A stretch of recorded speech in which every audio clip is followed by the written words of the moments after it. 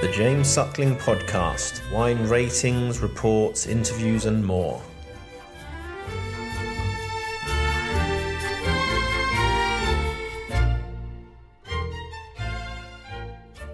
How did the harvest come? I heard a lot of good comments about 2021, even though it was short and drought conditions.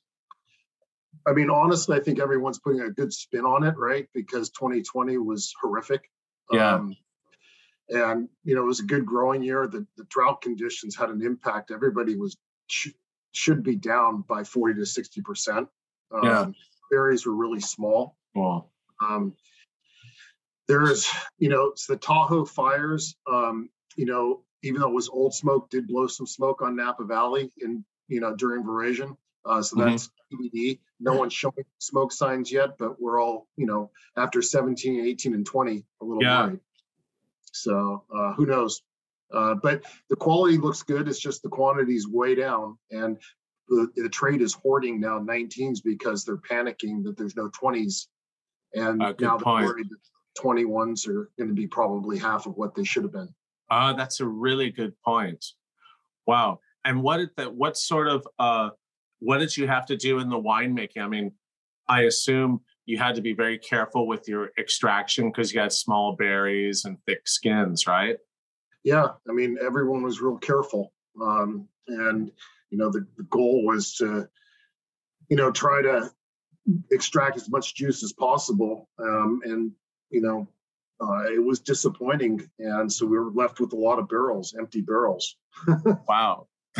That's nuts. So the barrel companies, think about that. And the glass companies, no 2020 and half of 2021. They're not happy. Wow. So that's interesting because also I read in the press, but maybe it wasn't California where they were saying that there was a logistics problem with getting glass. The supply chain has been, 19 was a big crop. And so everybody was trying to get more glass than they planned for, and it's just not available. It's stuck in Europe. And so unless you bought from Mexico or there was excess Chinese glass in warehouses, but we found that we've had to make some glass choices different than what we normally do, just because we didn't have enough glass. Oh, fascinating. Like different colors and stuff, or not different colors, but different molds. But you got to have some. I mean, look, it's either that or keeping it in a barrel or stainless steel longer. So everyone great. And what's and were prices much more for glass then? Had they gone up a lot? Yeah, like 20%. It's 15 to 20%. I mean, everything. I mean, you look at the ports everywhere. It's just crazy. We've got clients out in your neck of the woods in China and Hong Kong that can't get, their wine. There's just no shipping, or it's delayed by 60 or 90 days. I'm supposed to be doing a winemaker dinner at the Hong Kong Jockey Club in February, and we're still having a hard time booking their shipment. This is crazy.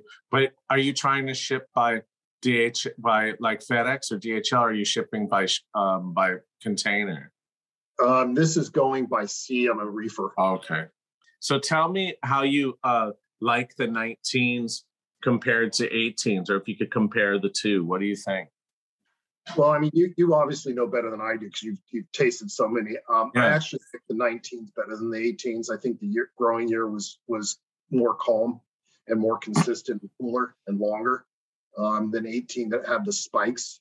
And 18, as I mentioned, there could be some issues with the Camp Paradise fires up north that drops heavy smoke. It smelled like a barbecue in Napa. Nothing's manifested itself yet, but we don't know down the road.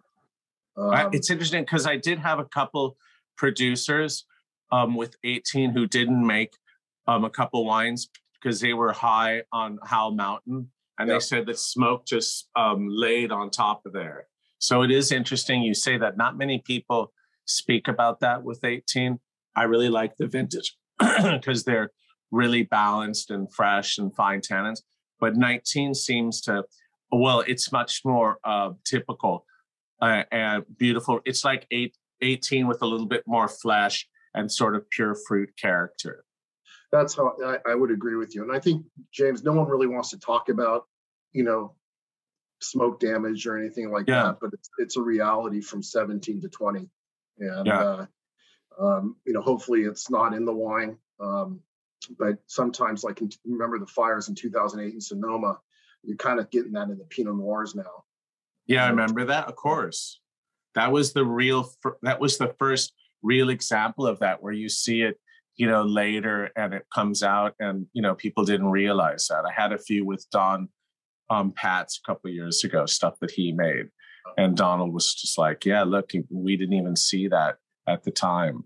So, but I think that we're all better, at least the winemakers are better at seeing this and doing the due diligence. So luckily I haven't come across a lot of wines with smoke tank, and I'm pretty sensitive to it because I've had a lot of practice in Australia about 10 years ago.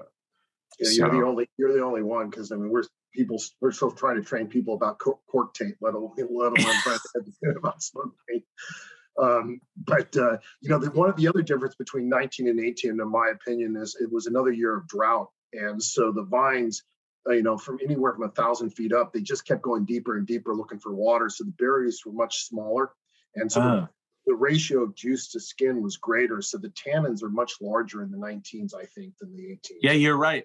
Then that's a very good point, because 18 was was a big crop too. So that's one reason why the tannins seemed a little bit less, because you had a lot of juice. And I know that, I remember Paul Hobbs said he had to cut back crop twice, and it just kept on coming.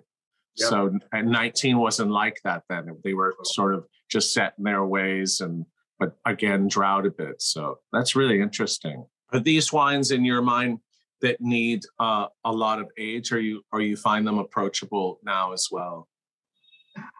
I mean, I think they're made in a drinkable fashion. The world's changed, James. I mean, when I started in the 80s, we would never drink a wine this young. It's got the point now that the younger generation, that's what they like. They like big, bold, fresh, and fruity. Good. They don't age wine. And in fact, I did this dinner, and there were a bunch of billionaires in Maui, and half of them were under 30 years old on private jets. And, they admitted to me they just don't like wines that are older than 5 years, because they think it's lost their the elements of fleshiness and chewiness and things like that. Whoa, that's really fascinating. I go with the flow, but, for me, we talked a little bit about, when I do wine seminars, I always talk about my sweet spot for wine. Everyone's different, but for me, I need at least 10, 15 years of age on wine to really get into it. But this younger generation, my kids are the same way. I got kids in their 20s, and them and all their friends, it's all about, what's current. That's really true. Well, when you come out, you got to meet Steph and Aisha. They're just, I'd really like to meet them. They're great partners, James. They came out last weekend. We did a charity event, and it was poker at my house with Steph and Thomas Keller cooking. It went for $365,000. And they do stuff like that with us all the time. And, they pick grapes, they blend, they do everything. And, I say that because I'm really opposed to celebrity products. Everybody is making a tequila, everybody's making a wine, but they're real partners in food and wine. And, I told them from the get-go 9 years ago, we're only doing, 500 to 1,000 cases, and it's got to be something. That's why we put their name on it. They want to keep it for kids. Have a great evening. Great to catch up. Us posted on when you guys post stuff. Okay. Yeah, we'll do. All okay, right, brother. Thanks again. Thanks, it was fun. Thank you.